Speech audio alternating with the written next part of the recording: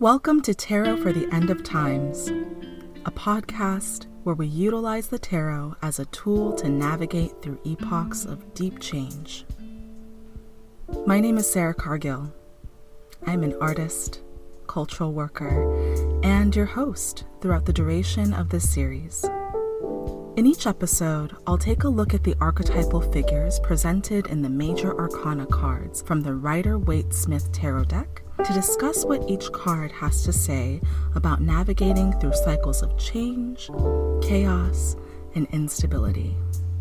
Throughout each episode, I'll offer reflection questions and suggestions for exercises that might support you in inviting the energy and wisdom of these archetypes into your daily life and practice. If you'd like to support this podcast and the person who makes it, you can make a monthly donation through my page on anchor.fm. Your generous act of community care and reciprocity helps me to access the resources I need to make projects like this possible and sustainable. You can also support this work by sharing this podcast with your friends and loved ones, and most importantly, by tuning in. Thanks for joining me.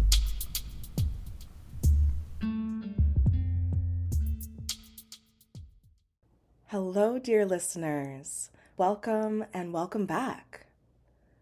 The story that I'm about to share today is loosely based on a Japanese folkloric tale about the moon deity Tsukuyomi and his sibling, the sun deity Amaterasu. Though these deities once shared the sky, hasty decisions and fundamental differences in personal values eventually tore them apart, resulting in the permanent division between night and day. While the details of the story have been changed and rearranged to fit today's theme, I want to maintain some of the underlying cautionary messages of the original story while including some of my own based on my personal experience with today's archetype. I'll leave a link to the original story in the show notes, but for now, I invite you to relax and enjoy.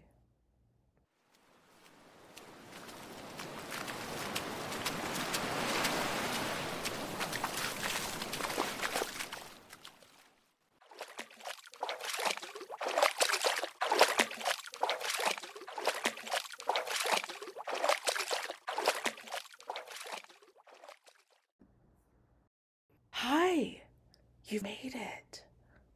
Oh, it's so good to see you. Please come in. It's freezing out there. I have something warm for you. Come, sit. I've been waiting for you.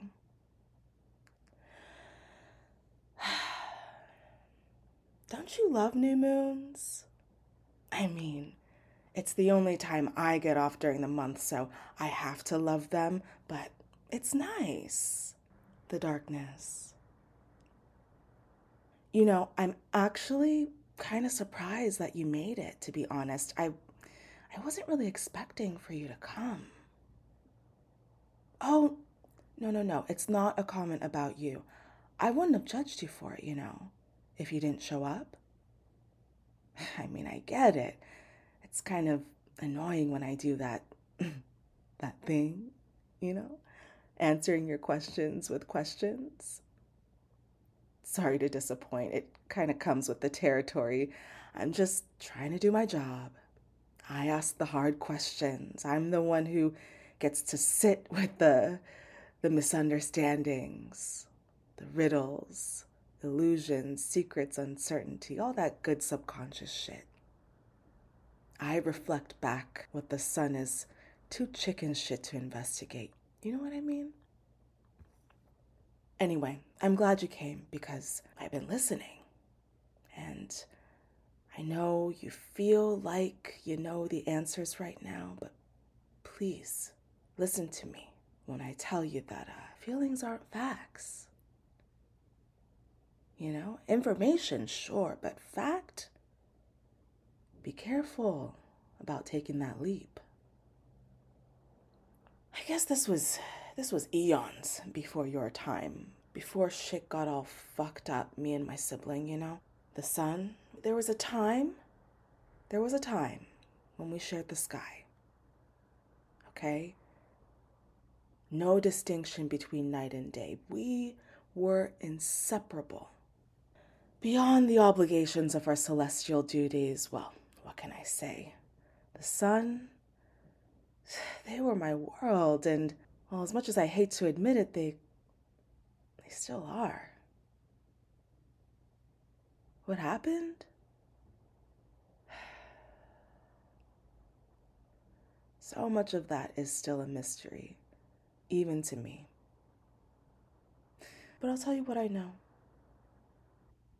One day, we had an assignment to go down to Earth to visit the goddess of feasts. Now, I want to preface this by saying that I was actually quite fond of her. Her charm rivaled the sun's, which is saying quite a lot, but her culinary dexterity, unmatched. But if there's anything that I've learned in my life as the celestial mirror, it's that we're all way more complicated than we let on. The goddess of feasts, yeah, she had a jealous streak, and, well, you just can't hide that kind of thing. Not from me, anyway. It's the kind of thing that just spills over, you know? The goddess of feasts, to put it as plainly and as compassionately as I can, she just got a little too caught up in this one-sided rivalry with the sun. And when I say one-sided, I mean the sun had no fucking clue that the goddess harbored such animosity towards them.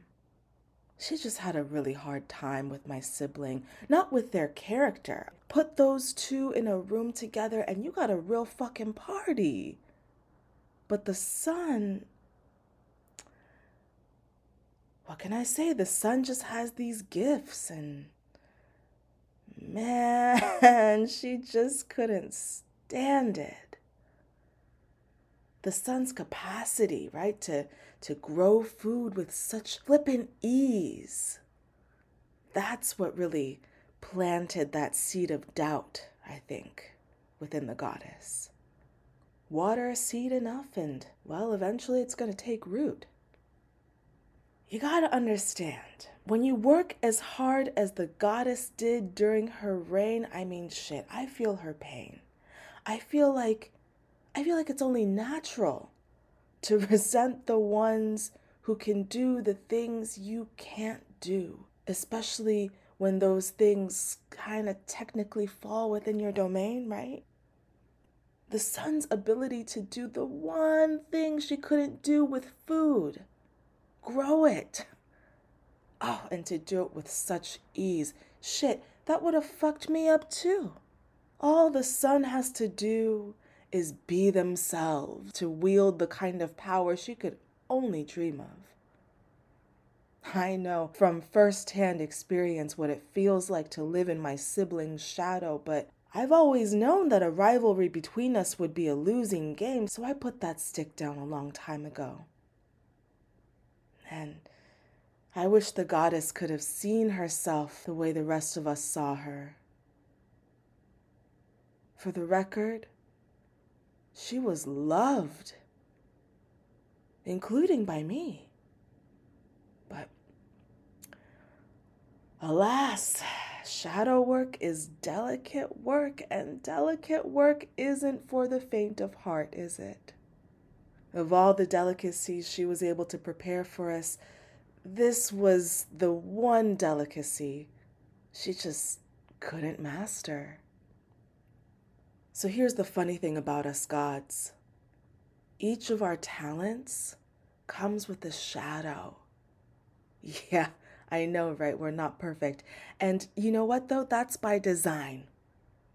Because we need both. Think of it like this. How could we even begin to understand the joy of our gifts and the necessity of our virtues without wrestling with the very vices and shortcomings that seeded them? What makes us divine isn't that we're untouched by the things that vex us. What makes us holy is our ability to fully embrace the totality of our being. That's it. That's the sauce. We're not here to be perfect, not for each other and certainly not for you humans. We're really just here to show you how to be whole in our own way. Anyway, the goddess of feast was able to fool everyone else, including the sun, into believing that her generosity was uncomplicated. But again, I'm the fucking moon. Being a mirror is in the job description, and every repressed impulse she had swallowed was written all over that gorgeous face. And it dawned on me, damn. The goddess of feasts couldn't deal with her own complexity. And it was starting to show. I mean, it was starting to impact her work now, hence the visit. Truthfully, I was relieved when my sibling turned down the assignment because it's just hard. It's hard to watch someone beef with themselves like that, to watch the goddess get strangled in her own cycle of activation and repression. And I love my sibling and everything, but the sun is fucking oblivious. It's just in their nature to take everything at face value, which means that even with all that light, they can't see what I see. It's a strange dynamic, and I really do prefer to stay out of it, yet there I was. So, anyway, I made my way down to Earth to go visit the goddess without the sun, and the afternoon just kind of came and went for the most part. It was pleasant. I mean, the goddess, let me tell you, she really outdid herself this time. Have you ever had a 6-course brunch? Yeah, me neither. The food was truly immaculate. That is until it came time for me to grab my doggy bag. I was picking up my leftovers from the kitchen, and with impeccable timing, I might add, the goddess, she approaches me with this gorgeous basket filled with all of the desserts we enjoyed that afternoon. She says to me, "A modest offering for the sun. I know how much they like their sweets." And I do the diplomatic thing. I nod and thank her for the gesture and assure her that I'll deliver it to the sun. But something about that exchange just didn't feel right. It felt too orchestrated. And being who I am, if there's one thing I'm going to do, it's investigate. And so investigate I did. I asked the goddess if I could use her bathroom. I took that gift basket with me. And you know what? I did a little private taste test, okay? At the risk of annoying the shit out of my sibling, because they love themselves a chocolate croissant, okay? I had a little piece. And you know what? Dark chocolate filling has no business being that fucking bitter. But hey, okay, mistakes happen, right? It's a big kitchen, she's got a big team, so just to do my due diligence, I try another one. And another one. And another one. Bitter, disgusting. I moved on to the macarons, chillingly nasty. And I'm in shock here, right? But I have the stomach to metabolize this bitter bitch basket, okay? I was built for shit like this, but the sun? The sun's got to get somebody else to do it, and I'm not somebody else. If my sibling would have eaten any of that, that would have been a wrap. And where the fuck would we be without the sun? Now, I'm guessing this whole investigation took a little bit too long because she came into the bathroom, right? And with every ounce of audacity she was able to muster, she says to me, "Is everything okay?" I busted out of that stall, looked dead into her eyes, and said, yeah, everything's fine. As soon as you can tell me why the fuck you tried to poison my sibling.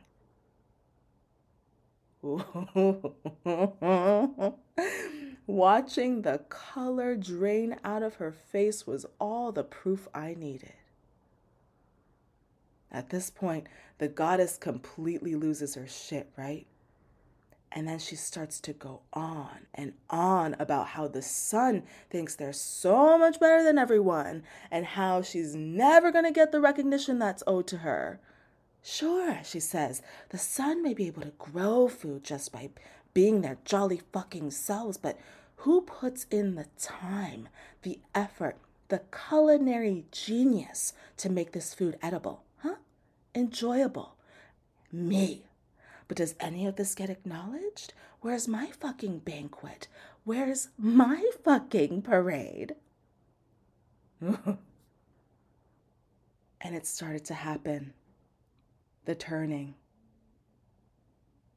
Listen, there aren't a whole lot of ways to get rid of us, all right? But the universe is a smart bitch, and she made sure to install a few safety features in us. This is one of them. Whether by judgment or by the sword, the sun and I, we're in charge of keeping everyone in check. And in my lifetime, I've been put in a few positions where I've had to wield both. It's not a pretty job, but it's mine.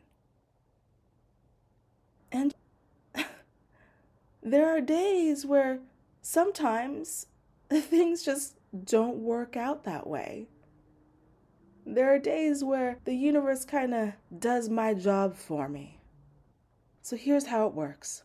If a deity continuously fails to uphold the standards of their duties and responsibilities with the integrity that they promised, and if that deity refuses to participate in a process of accountability amongst peers, whether they like it or not, these actions and hidden motives will eventually activate their self-destruct button, oftentimes without them even knowing it. This is the turning. This is the flipping the switch. I mean, I don't really like it, but it's kind of the way of things. It's terrifying and heart-wrenching, but once a deity activates that emergency eject button, there ain't a goddamn thing I can do about it, except bear witness. So I watched as she spoiled from the inside out. Her gorgeous face began to sprout white and gray patches of mold.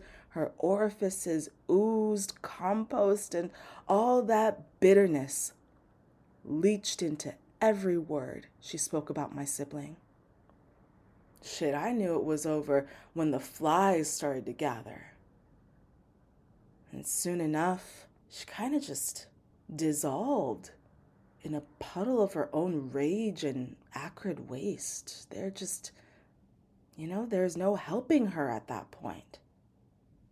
Again, all I could really do was bear witness to this turning. So as you might imagine, this routine visit turned out to be a truly exhausting one, but my job was done. And all I wanted to do was to just get the fuck out of my work clothes and take the longest soak of my life. But when I got home, the sun was waiting for me. And of course, the first question out of their mouth is, "Where's my present?" God, go fucking figure, right? So I sit them down and let them know that, there is no present, or a goddess for that matter. And the look that they shot me ground my orbit to a halt. And I'm confused, right? Because, what the fuck did I do? And in that moment, I didn't really have it in me to tell them what really happened. Even with all that bravado, I know my sibling. And, they've come a long way, but they still have a really hard time with being disliked. And it was such a long day. It was such a long day for me. I didn't have it in me to recount the details and expend more emotional labor on the matter. I just didn't. So I was quiet. And it was unsettlingly quiet for quite some time. Until out of fucking nowhere, the son, they say to me, you never liked her. What did you do? And unfortunately, my exhaustion spoke before I could catch the words as they fell out of my mouth. I said to them, fuck you. I will tell you all about it tomorrow. Oh, and that was the beginning of the end for us. We tried. We tried to revisit this conversation over the next few weeks, but at that point, it didn't even matter what I said. There's just no getting through to someone who's already made up their mind about a situation, When their feelings become fact. They didn't want to believe that anyone could dislike them to the point of attempted poisoning, which, I get, fair. I guess it's kind of a hard pill to swallow, but I didn't think that this would be the thing to forever change our relationship. I certainly didn't think that they'd make it about me. I'm just the fucking messenger. I'm just the mirror.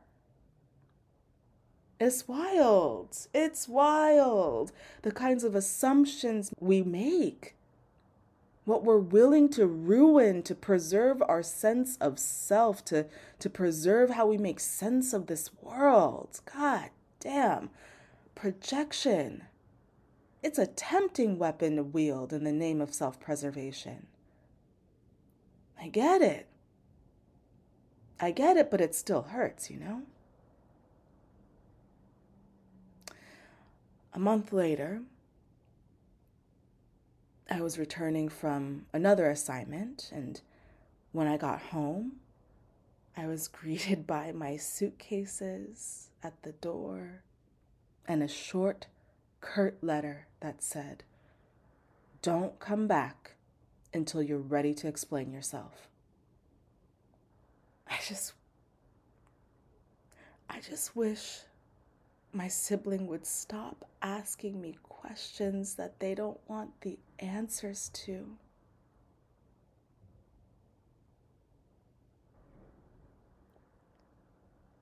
Thank you for coming all this way, my darling, but I think I'd like to be left alone now. Oh, can you just do me one favor? Just one favor. Every so often, I do manage to make an appearance during the day, since, me and the sun split the sky. But it's purely for business, and those are the days that can get extra lonely. Anyway, if you see me in the sky during the day, will you just do me a favor and just give me a quick wave? I don't know how long it's going to take for the sun to acknowledge my presence again, so, it'd be nice to have someone wave back every so often. Thanks. Well, off you go. Thank you so much for listening. I mean, it's been a long time since I've told that story, so off you go. And I'll be seeing you.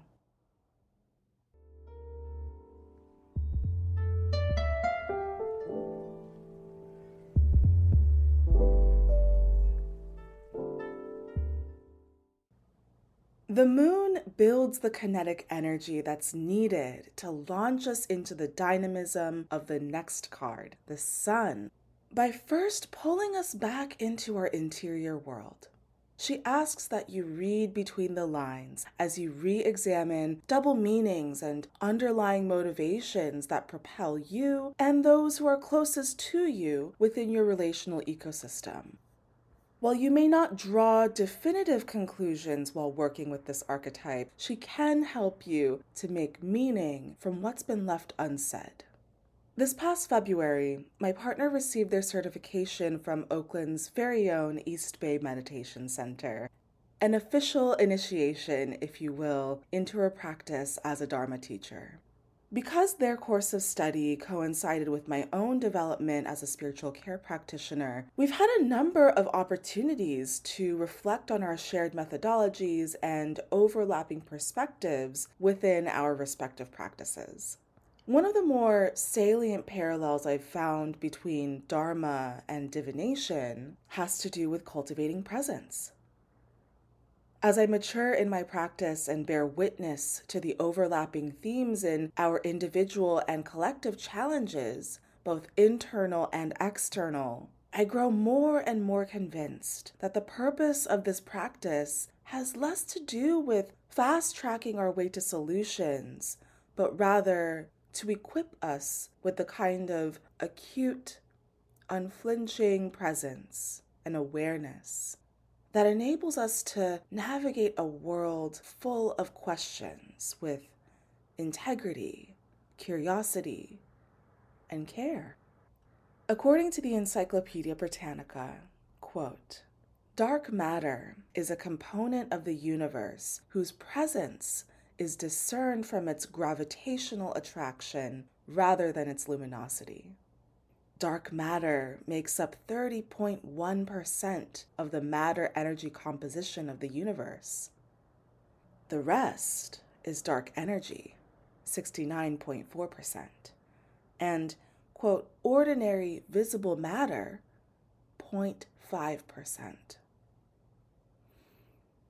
0.5%. Can we begin to wrap our minds around this? What we've grown accustomed to calling hard evidence only makes up less than 1% of everything that exists. We cannot ignore the darkness that shapes us. The first thing I notice about the moon card is the perspective of its illustration. We, the readers, are plopped into the ocean at the mercy of the tides, left with no other choice but to heed the gravitational pull of our celestial companion. I want us to consider also the vastness of the oceans, the primordial waters from which everything emerged. Similarly to dark matter, oceans make up the majority of our immediate universe, planet Earth, covering 71% of the Earth's surface, housing 94% of our wildlife, and accounting for 99% of all the world's habitable space. Yet, of that, we humans have only been able to explore 5% of the ocean. The vastness of what we don't know is beyond comprehension. But of what we've managed to gather, we know, at the very least, that we can't outswim the pull of the undertow. Similarly, we cannot escape the tides of the subconscious. We cannot outswim the darkness that holds our entire existence together. So, it's in our best interest to learn how to float. The moon is a slippery, deeply psychological card that is, contrary to where logic might lead us, not governed by the moon.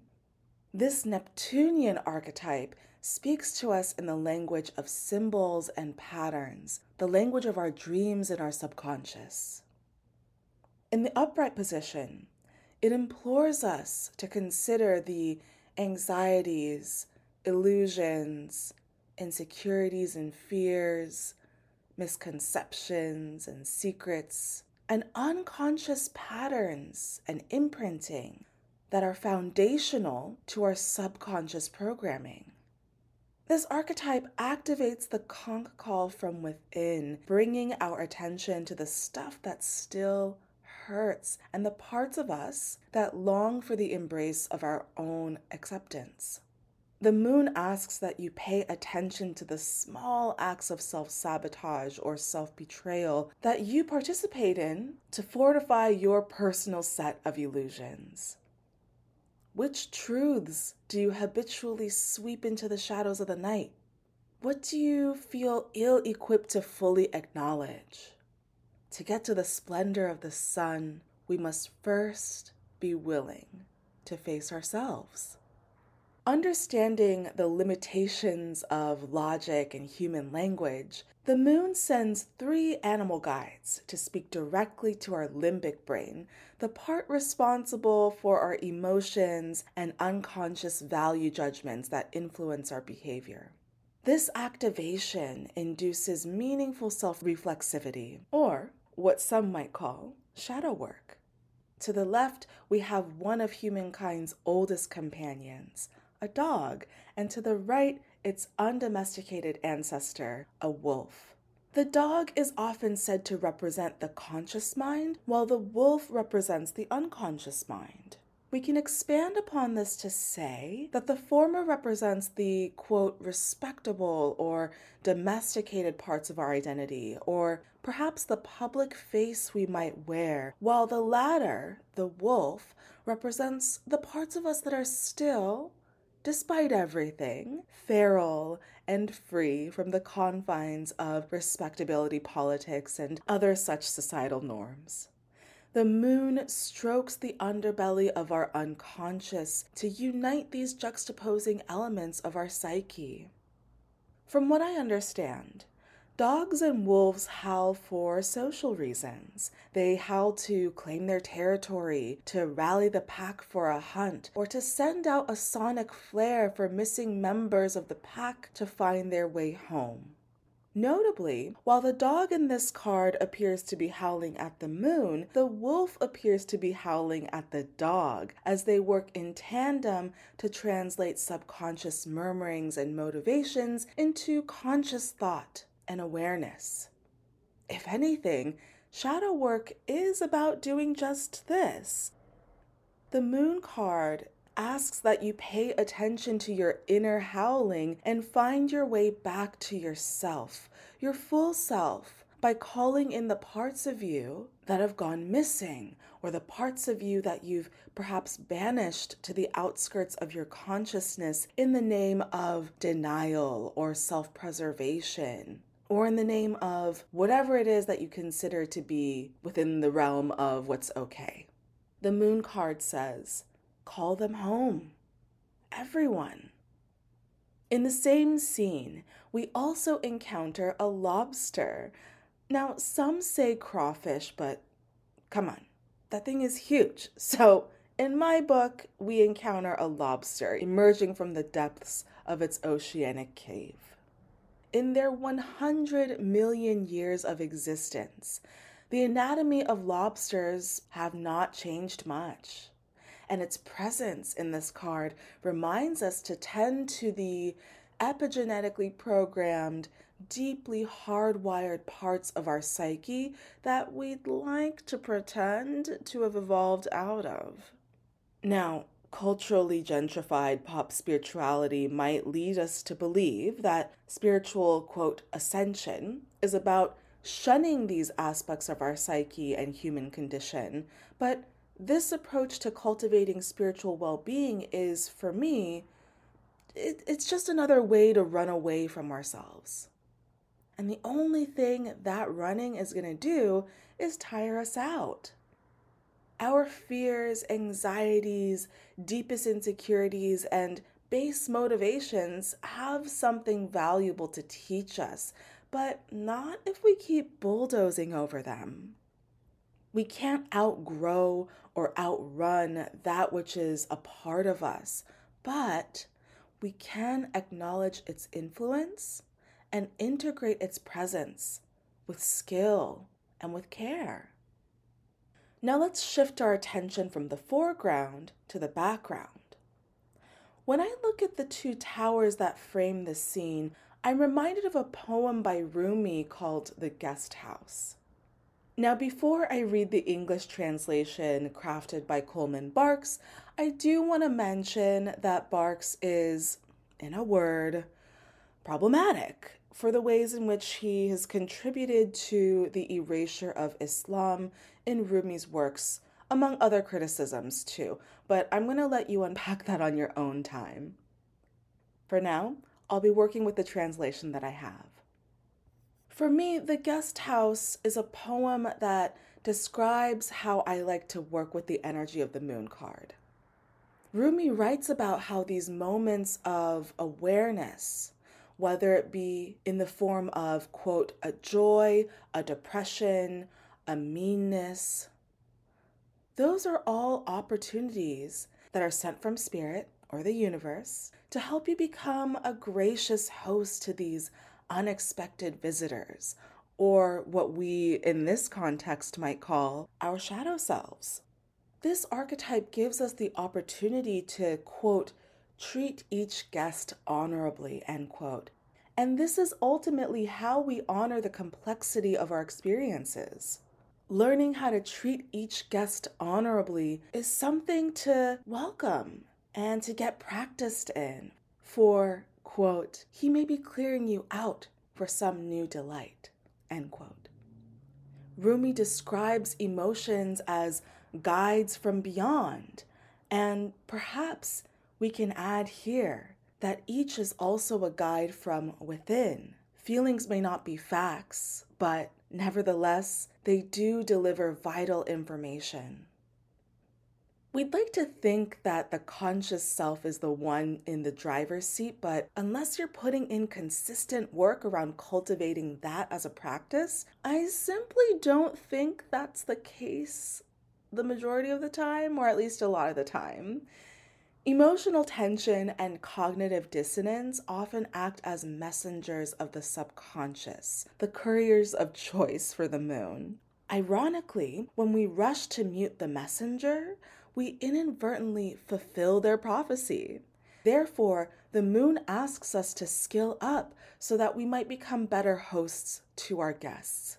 She stretches our capacity to be with the discomfort, revealing to us in the most private chambers of our own hearts how we truncate our own emotional growth by conflating all forms of discomfort with harm. We gotta be for real with ourselves for a second, right? It's not all the same, yeah? And the moon knows that you know this. Oftentimes, emotional change is a prerequisite to making other types of healthy changes in our lives, and the moon holds us accountable to the inner work we've been avoiding. Speaking of guests, when working with this card, it's important to remember that feelings, while informative, cannot be treated as fact.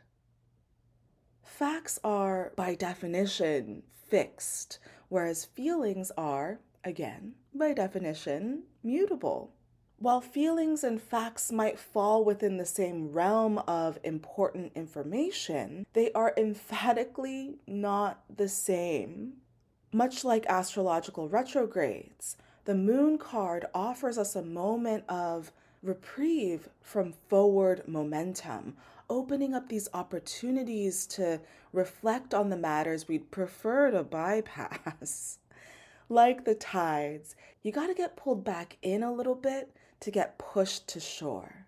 But what's tricky is that this push and pull sensation can actually feel quite unsafe and nothing like respite.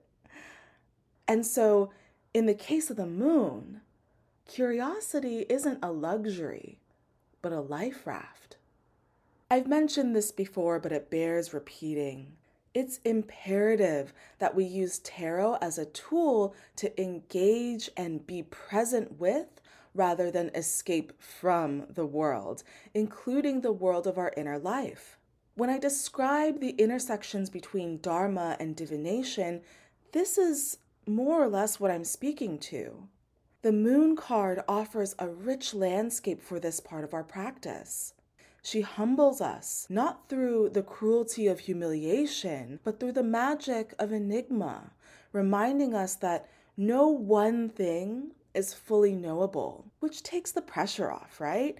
And once we're able to accept that, we release ourselves from the pressure of needing to force premature answers to situations that simply don't need them.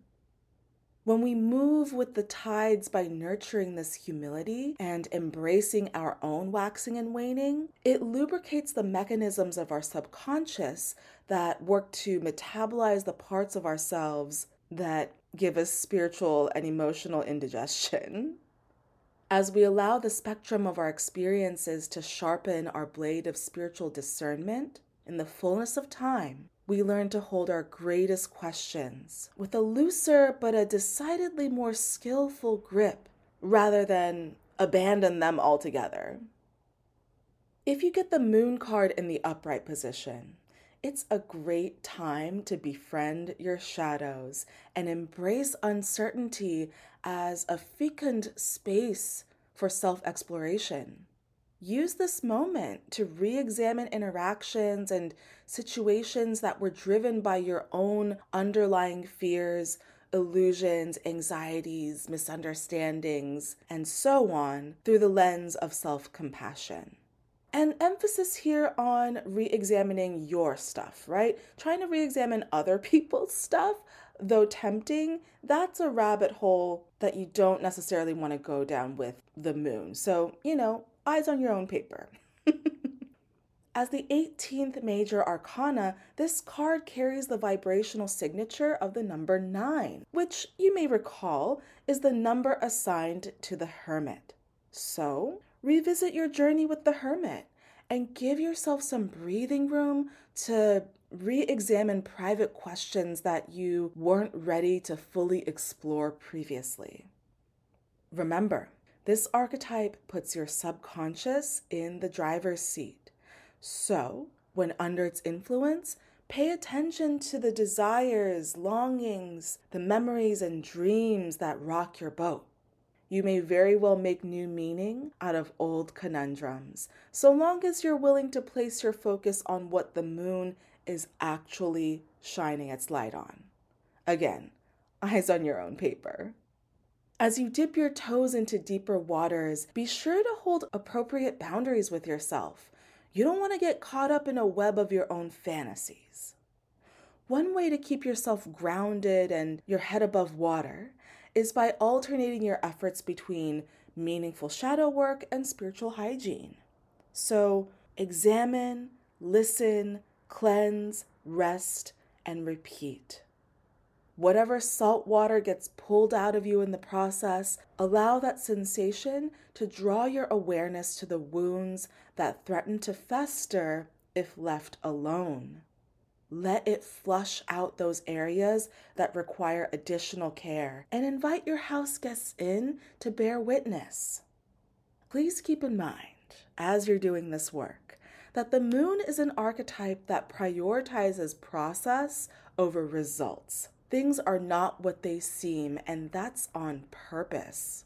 You're supposed to get caught out at sea, surrounded by a Neptunian fog, which, in my experience, more often than not, is nostalgia. Do not let nostalgia lull you into a forever sleep, okay? When it comes to the moon, this is how you get got.